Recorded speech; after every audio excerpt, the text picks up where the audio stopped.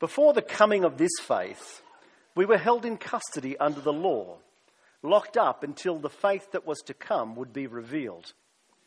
So the law was our guardian until Christ came, so that we may be justified by faith. Now that this faith has come, we are no longer under a guardian. So in Christ Jesus, you are all children of God through faith. For all you who were baptized into Christ have clothed yourself with Christ. There is neither Jew nor Gentile, neither slave nor free, nor is there male or female, for you are all one in Christ Jesus. If you belong to Christ, then you are Abraham's seed and heirs according to the promise. What I am saying is that as long as an heir is under age, he is no different from a slave, though he owns the whole estate. The heir is subject to guardians and trustees until the time set by his father. So also, when we were under age, we were in slavery under the elemental spiritual forces of the world. But when the set time had fully come, God sent his Son, born of a woman, born under the law, to redeem those under the law, that we might receive adoption to sonship. Because you are his sons, God has sent the Spirit of his Son into our hearts, the Spirit who calls out, Abba, Father. So you are no longer a slave, but God's child. And since you are his child, God has made you also an heir. Formerly, when you did not know God, you were slaves to those who by nature are not God's. But now that you know God, or rather are known by God, how is it that you are turning back to those weak and miserable forces? Do you wish to be enslaved by them all over again? You are observing special days and months and seasons and years. I fear for you that somehow I have wasted my efforts on you. This is God's word. Let's pray. Father, we thank you. We thank you for the truth of your word. We thank you that in it we can know you truly. We ask this morning as we wrestle with this part of the letter written to the church in Galatia, Lord, that you would make it living and active to us, that your Spirit would be at work, convicting us, changing us, challenging us, encouraging us, so that we might serve you more fully, reflecting your glory in this world. And in Christ's name we pray. Amen. Now please do keep your Bibles open. It's always good to make sure that the preacher is actually behaving himself and preaching from the text. That's a good thing to do. Now, one of my favourite movies of all times, I think, and probably I don't think I will be alone in this. Do you recognise the opening scene? The Blues Brothers. The Blues Brothers, Jake and Elwood. And if you're familiar with it, you've got this fantastic R&B music playing in the background as Jake Blues is walked to release. And the movie starts with his brother Elwood picking him up in a cop car, which Jake finds a little bit disconcerting at the time. But it starts with the release of Jake from prison. His penalty to society has been paid. And then the whole movie is the then what? If you know the movie, you'll know that the whole movie is actually about how he ends up exactly where he started, back in prison. But for us as Christians, we can often think of salvation as being delivered from, as being saved from. And I know for me as a young Christian, I often thought, okay, I've been saved, now what? What's the next step? What's the thing?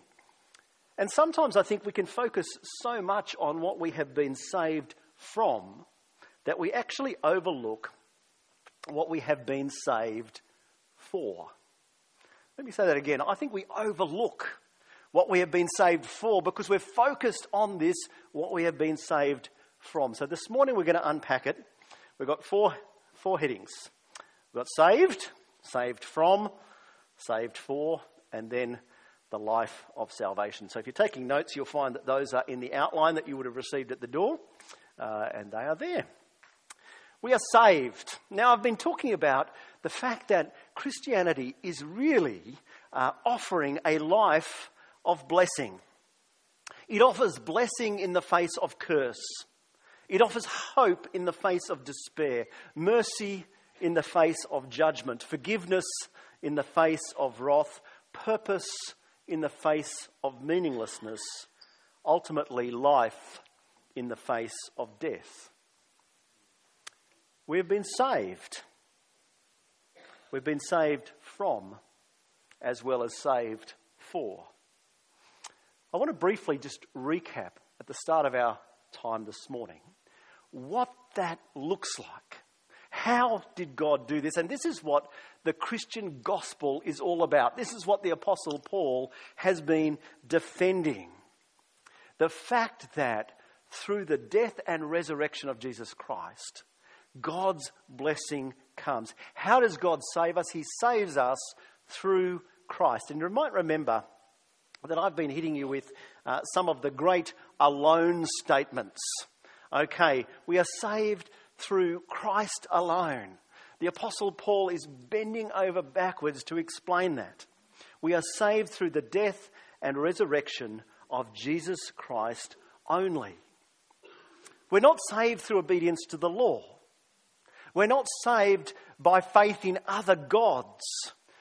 Paul tells us, or the letter, the book of Acts tells us quite explicitly, this is actually Peter, he says, salvation is found in no one else, for there is no other name under heaven given to mankind by which we must be saved. It is Christ alone. There is not multiple roads leading to the same destination. The Bible is clear that there is but one road, and that is Christ. Christ alone. Grace alone. The Bible tells us that it is unearned. It is free gift. It is not by our effort. It is God's gracious gift. It is grace alone. And it is received by faith alone. This is one of those things I find it helpful just to keep this in my head, that Christianity is ultimately, it is received, salvation is received, not achieved. It is received, not achieved. It is not something that we earn. It's not something that we strive for, that we are good enough for, that we merit in some way. The Bible tells us the exact opposite. It tells us that while we were still sinners, while we were God's enemies, Christ died for us. And the Apostle Paul tells us this in this verse, in Galatians 4, verses 4 and 5. He says, when the time had fully come, God's plan, God sent his Son, the Lord Jesus, born of a woman, truly human, born under the law, fully obedient to that law, to redeem those, to rescue from slavery those who are under the law. That is how Paul is speaking here, that God has sent Christ, and it is Christ alone, grace alone, faith alone that sees us saved, that opens the door to blessing. So that's our first point. Bit of a recap, really, but an important one, I think. And we are saved from, Paul here in this passage, he outlines a number of things that we are saved from.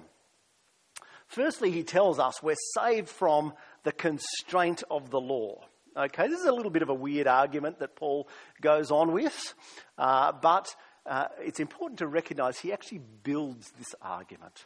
Okay, but he tells us that before the coming of this faith, that's the Lord Jesus, we were held in custody under the law, locked up until the faith that was to come would be revealed. The law was our guardian. Literally, the word here that is translated guardian is the word that was used for when a family had school-aged kids, so kids in their minority. They would have a slave or maybe a freed person whose job was to supervise those children. Kind of like a nanny, but with a bit of biff, okay? Not only their job was to actually keep the children in line, to protect them, yes, but also to constrain them, to make sure that those children played by the rules when necessary, to punish them. It was called the pedagogue, and the NIV is just translated as guardian here. But the idea is that you're a kid and you need someone to look after you. And Paul is saying the law was like that. When we were immature, when we were underage, the law was there to keep us in check. It's an image of maturity. It's kind of like this. When you're at school, almost every moment of your day is programmed. Yes? You go from class to class to class. You're told where to be. You're told what subjects are coming. All this kind of stuff. Yes? And then all of a sudden, you graduate and you might go to university. And one of the things you learn very quickly about university is no one cares if you show up or not. They don't care if you hand in the assignments. They don't care about, as long as they're getting paid, don't care about very much at all. You go from a very tightly constrained environment where they say, you're immature, we need you to obey the rules. You've got to stay between the lines. You've got to play by the rules, to a situation of freedom. A freedom where you have a choice. A freedom where you can work out where you are best able to spend your time, whether sitting in that lecture or sitting there at home listening it to 1.5 speed. You can work out which is the best one for you. Is the time best spent playing Call of Duty or doing your physiology? It's up to you. You've got the freedom. You've got the freedom. And this is what Paul is saying. When they were immature, before Christ had come, the law hemmed them in. The law narrowed it down. But now Christ has come. They are free. But Paul, we need to remember, hasn't given us the whole picture.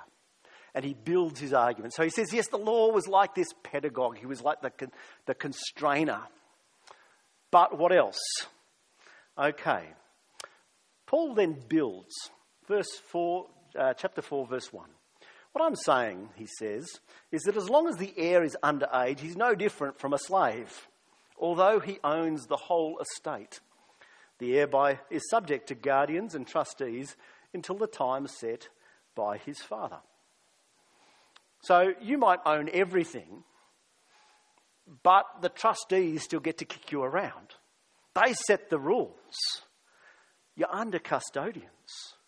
The law was there and it constrains you. And Paul actually says, and the difference between that constraining and slavery, not very much. And the law has a role to constrain, but it doesn't change us. It doesn't transform us. It doesn't actually make us want to do the right thing. In fact, Paul will actually argue that it actually makes us want to break it. Think about, for those who had little children, what is the worst thing you can say to a little child? I don't want you to touch that. Okay? What does the child want to do instinctively? They want to touch it. They just have to touch it. It's there. The law does not give them the power to obey. The law is kind of like this cage. Okay, the law might protect the man from the lion, but it doesn't change the lion's heart. Okay, the lion can't eat the man, but given a chance he would, wouldn't he? And the law kind of functions a bit like that. It constrains us, it points out, it maybe limits us, but it will never transform us. And the danger thing is that Paul then builds on this, and he says that sin distorts the law. So even though it was there restraining you, even though it was there confining you and telling you how to walk the path, the sin, the rebellion in our heart meant that we turned the law into something it was never meant to be. The Jewish people turned the law into a self-salvation project. Paul talks about this in Romans 10. He says he can testify about the Jewish nation that they are zealous for God, but their zeal is not based on knowledge, since they did not know the righteousness of God and sought to establish their own. They did not submit to God's righteousness. So what's he saying? These people love God's law, but they're using it wrong. They're using it to try and get brownie points, to try and make the grade. And Paul tells us that that is as good as slavery. In chapter 4, verse 3, Paul says these words. He says, "So also when we were underage, we were in slavery under the elemental spiritual forces of the world." Now, there's lots of debate about what those elemental spiritual forces are. They sound pretty funky, don't they? The one thing you want to know about them is they are spiritual forces opposed to God. And what's Paul saying is that the sin in our heart took the law, something that was good, and it enslaved us. It bound us in opposition to God. And so when grace comes, when salvation comes, we are not only freed from the constraint of the law, we're freed from the slavery that comes with it, and we're freed also from condemnation. Because what the law does is it identifies our guilt. It reveals the offence. It dictates the penalty. A couple of years ago, I was called to pick up one of my children from school. They'd gone to the sick bay and I was summoned. I was preoccupied. This was when I was living and working in the hills. I was there and I've got all these things I've got to do. And I'm driving down the freeway thinking about, I can't believe I've got to go to school, not noticing. Have you noticed those really tricky speed signs that they change? Okay, and so I'm just in cruise control. I'm just motoring on down the freeway. And then I get this lovely little letter from the state government. "Dear Cameron, on this day at this place, when the speed limit had been dropped by 20 kilometres an hour, you were doing 11 kilometres over the speed limit." Okay. I'd like to say I was still doing 81 in what I thought was a 90 zone. How good am I? But no, it was a 70 zone. It was a 70 zone. It says you've broken the law. And here's the penalty. You can make a nice donation to the state government of about $400. It was like, oh, at least it was only 11 and not 16. That would have been much more expensive. Much more expensive. But you see, the law identified my sin and told me the penalty. But we are freed from the law and the condemnation. What does Paul write? Verse 4, chapter 4. "When the time had fully come, God sent his Son, born of a woman, born under the law, to redeem those under the law. He came and he lived perfectly. He fulfilled the law perfectly. And in our place, Jesus Christ took our penalty. As our substitute, the one who deserved nothing but blessing, Paul tells us in chapter 3, became a curse for us, so that we might inherit the blessing promised to Abraham, promised to the nations through Abraham. Jesus came and delivered us from condemnation. But this is only one half of the story. I love a good movie. And one of my favourite books, I was okay with the movie, but Lord of the Rings. Okay, anyone actually read Lord of the Rings? Okay, there's a few people. This is good. I've read Lord of the Rings, I think, at least 15 times. And one of the things that really kind of annoys me about the Lord of the Rings is I want to know what happens next. Okay? And there's these, if you're a complete Tolkien nerd, kind of a bit like me, you'll read the appendices. Has anyone ever read the appendices? Yeah, there's a few. Okay. And you'll hear about how Arwen kind of fades away in the mists and the forests and all that sort of stuff after Aragorn dies. But I want to know how it goes on. Because the Lord of the Rings is a story of salvation, isn't it?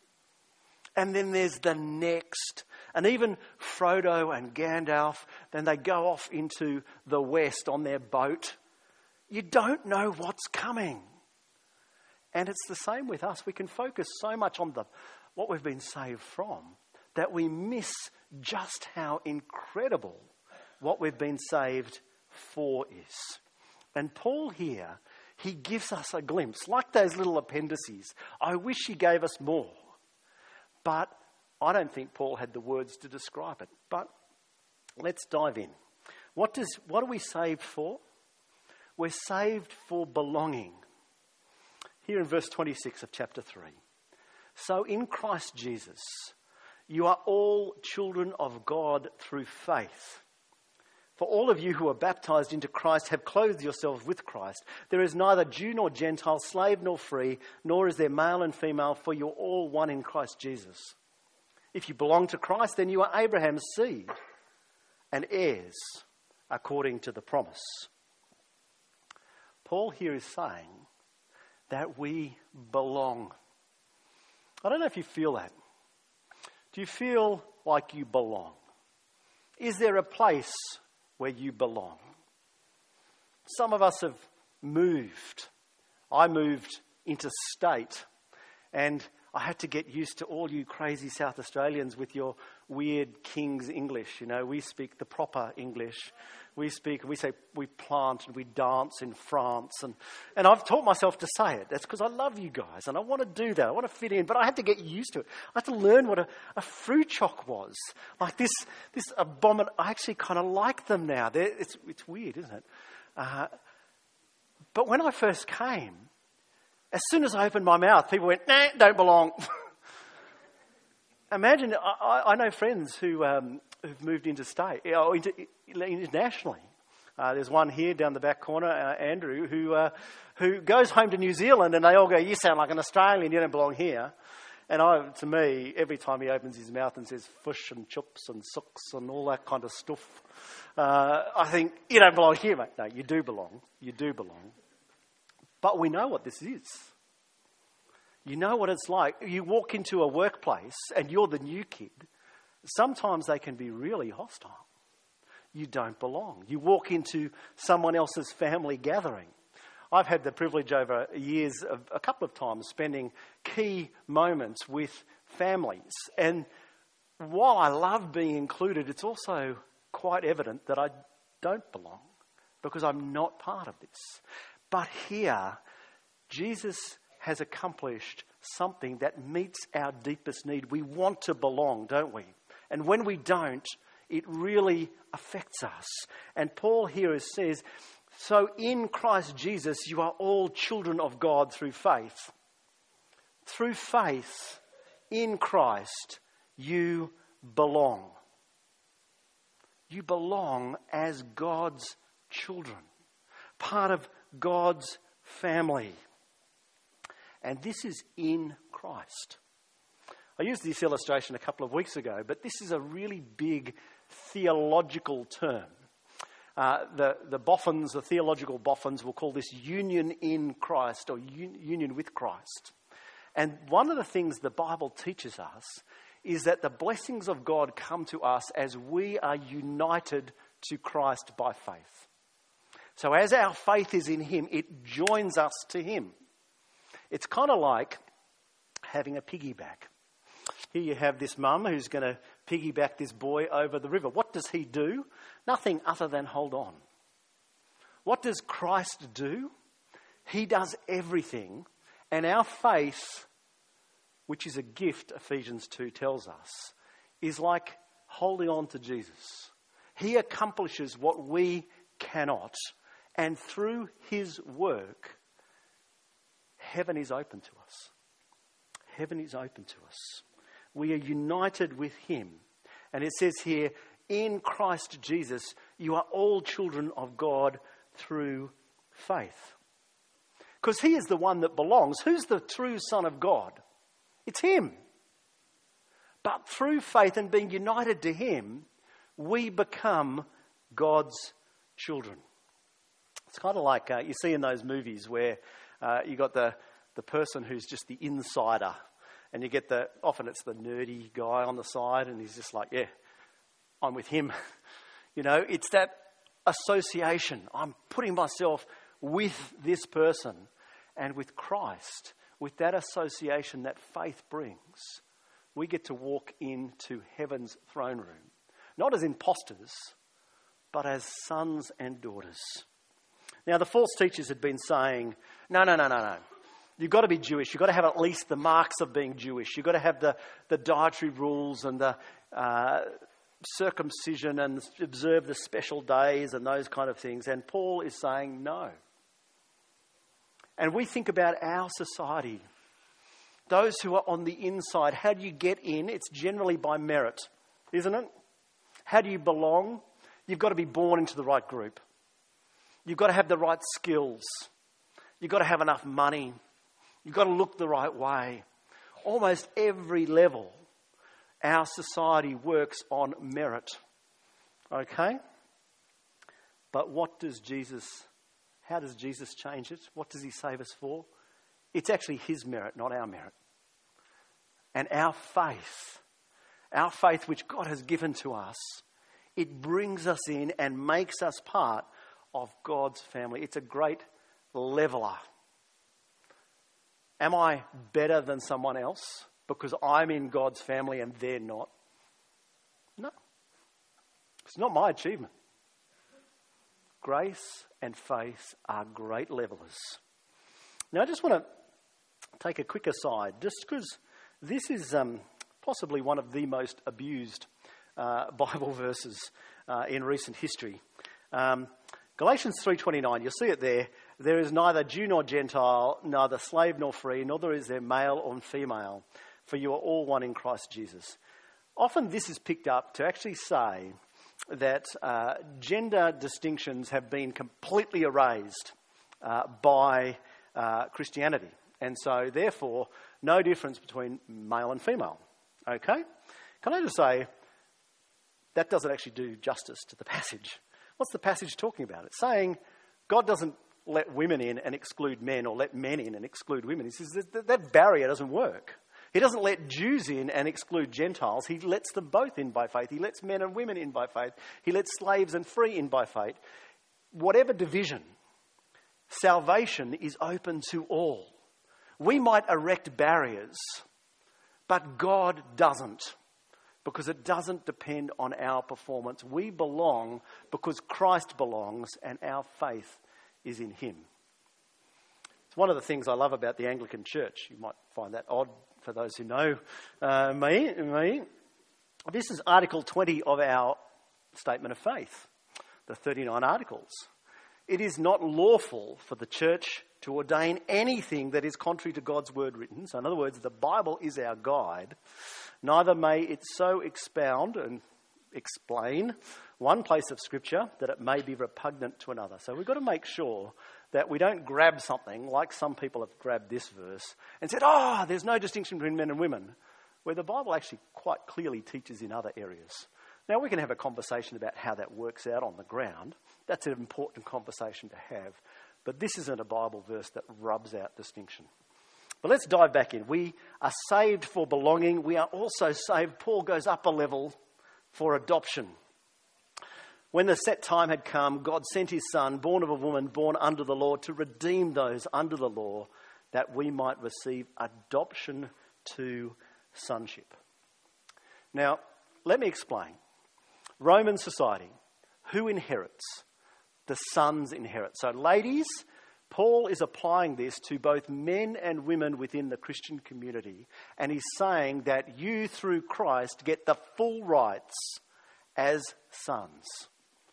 This is not denying your status as women, but it's an amazing thing. You are fully heirs alongside every other Christian, and gender is not a barrier. That's what he's saying. This is a profoundly egalitarian statement. You are heirs of Christ. It's my day for movies. Anyone know what movie this is? This is Ben-Hur. Okay, and if you know the story of Ben-Hur, the older guy there is Quintus Arrius, who was a tribune, and Ben-Hur, Charlton Heston, is there, and he's saved Quintus Arrius when the ship was going down and so forth. And in the story, Quintus Arrius adopts Judah Ben-Hur as his son. And you know what this means?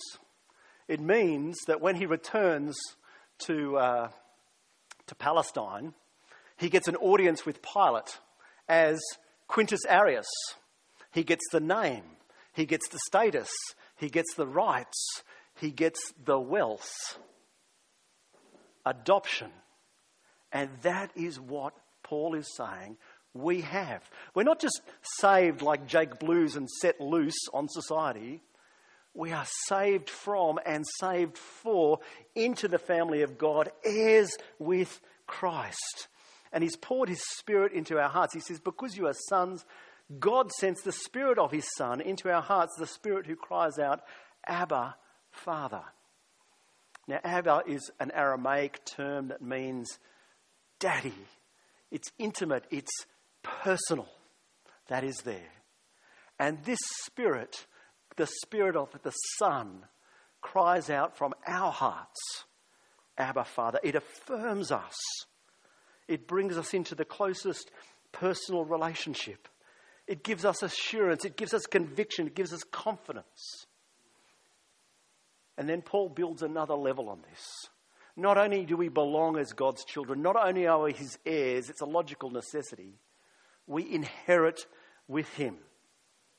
We are no longer slaves, God's children. Since you are children, God has made you an heir, heirs with Christ. Now, this is where I'd love Paul to give me some more detail to work with. But this is mind-boggling. What does Christ own? Everything. Everything. And what Paul is saying is because of God's grace through faith, you inherit everything with him. I don't know if that is something that you just go, oh, wow, okay, that sounds good. That should blow us away. That should blow us away. That we inherit with Christ. What does it mean? Well, it's guaranteed by the Spirit's presence in our life. What does it mean? It means relationship with the Father. So when John records Jesus' last conversation with one of the last conversations with the disciples, I think it actually was with Mary. And he says, I am returning to my Father and your Father. I am returning to my God and your God. It means that we can have confidence before God. We have a relationship with him that is intimate, not formal and distant. The Spirit cries in our hearts. And Romans 8 says that the Spirit cries with our spirits, Abba, Father. It is personal. It is for glory. And it is for rule. Charles Wesley, I think, wrote a hymn. It's either John or Charles, one of the two. And I've had Christians not able to sing this line. You might know it. Bold I approach the eternal throne. Do you know the next line? And claim the crown through Christ my own. Wow. Do you get what you have been saved for? Do you get the privilege that God has lavished upon us? John writes in 1 John 3 verse 1, he says, behold, gaze upon the manner of love the Father has lavished upon us, that we should be called sons of God, heirs with Christ, belonging in his family. We've not just been delivered from judgment. You've been adopted into God's family. So how do we live? Let me just wrap this up. Paul's arguing with the Galatians because he says it's possible to be a son and yet live like a slave. You know the story about the prodigal son. Okay, he says to dad, I want my share of the inheritance. He goes, he squanders it. There's a famine. He ends up feeding pigs. And he wants to eat the pig food. And he's away in this distant country and he thinks, actually, to be a hired servant back at home is better than this. So I will go to my father and I will say, I have sinned against heaven and against you. I do not deserve to be called your son. Make me as your hired servant. You know what? I think we as Christians sometimes, we're happy with the hired servant bit. And it sounds humble, doesn't it? But can I say, it actually sells God short. You're actually ripping God off. Because what the son is saying, he's saying, Dad, I don't think you could ever forgive me. I don't think there's enough mercy, enough grace, enough forgiveness. So I'll be a hired servant. And I'm actually okay with that. You know, he was dead right. He didn't deserve to be a son. But because of the Father's love, he never ceased to be one. Even when he was away in the pig pen, he never ceased to be an object of that Father's love. And so he comes back and the Father hugs him. The robe, the ring, the sandals, the feast. We had to celebrate. We had to. We need to own this. Not to puff ourselves up, but it gives us an incredible security, an incredible confidence to face everything this life throws at us, because we know that we have an inheritance the world cannot touch. Behold, reflect on it, rejoice in it. Behold what manner of love the Father has lavished upon us, that we should be children of God. Live into the freedom. Now, the Bible tells us that in Christ we are free, but that doesn't mean we're without constraint. It actually means that we are with the right constraint. And the right constraint is to actually be constrained by the love of the Father and to live according to his word. A fish out of water is not free, is it? It's dead. It doesn't go, oh, I've been liberated from the bondage. No, a fish in water is free. A fish free of water is not free. Having the right constraints. And God's word gives us that. Not to earn it, not to obey in order to earn this, but because the Father loves us and we in response love him. That's the right constraint. Pursue the truth of God in his word, and it will set us free. And the last thing, we'll get onto this in the next couple of weeks. Our God, our Father, is one who blesses, isn't he? And he makes us his children. And we are encouraged, we are exhorted to have the family likeness. Chapter 6, verse 10, we'll get to it in a couple of weeks' time. Paul tells the Galatians to do good to all people. To be blessing them because in Christ God has blessed us. And I've been reflecting on it this week. And I don't know if you're like me. I tend to walk around, when I'm out in the community, I tend to have my own little bubble. And maybe that's just me. I live within my head and lots of stuff can actually happen around me. And I'm totally oblivious to that. I just walk through, I'm preoccupied with what I'm worried about or what I'm thinking about or what's coming next. And I think God has actually been pushing me. He said, look, Cameron, get out of your bubble. Get out of your zone. Look for opportunities to bless. And it's funny, and I don't want to say, look, I'm so holy and righteous. But you know what? I find that as I do that, little things God uses, God prompts me, not heroic things. Pick up the rubbish. Why? Because living in a clean environment's a blessing, isn't it? Simple thing. It's a nothing thing. But being on the front foot, proactively seeking to bless. I want to read to you. I've been reading a book called To Change the World. It's a great book, actually. I'd encourage you. I just want to read you an example this guy gives. He says, and last, but not least, is a woman who rang up and bagged groceries whose sphere of influence, he's talking about how wide your blessing can go, was only 6 square feet. Every day she greeted her customers with genuine enthusiasm, remembering customers' names and asking about their families. She would end each conversation by saying that she was going to pray for their family. Over time, this caused problems, for people wanted to get into her aisle, which resulted in large lines. People would wait, though, because they enjoyed being with her, encouraged just by her presence.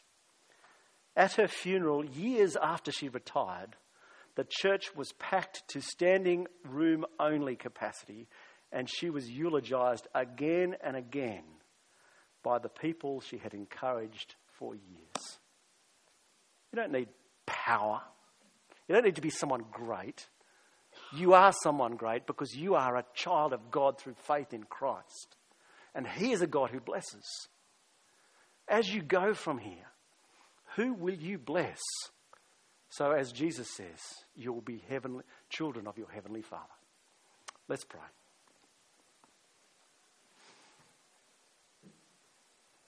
Lord, what a privilege we have that we should be called your children. Not only in your family, but heirs with Christ. Lord, we deserve nothing but judgment.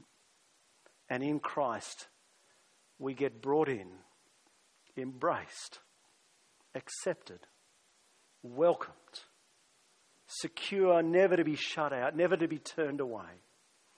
We know that our Father blesses us with every good thing, that He is at work in every circumstance for our good and for His glory. Lord, let us hold this truth. Let us gaze upon it. Let us glory in it. And let us live it out, empowered by your Spirit and in response to your grace. And in Christ's name we pray. Amen.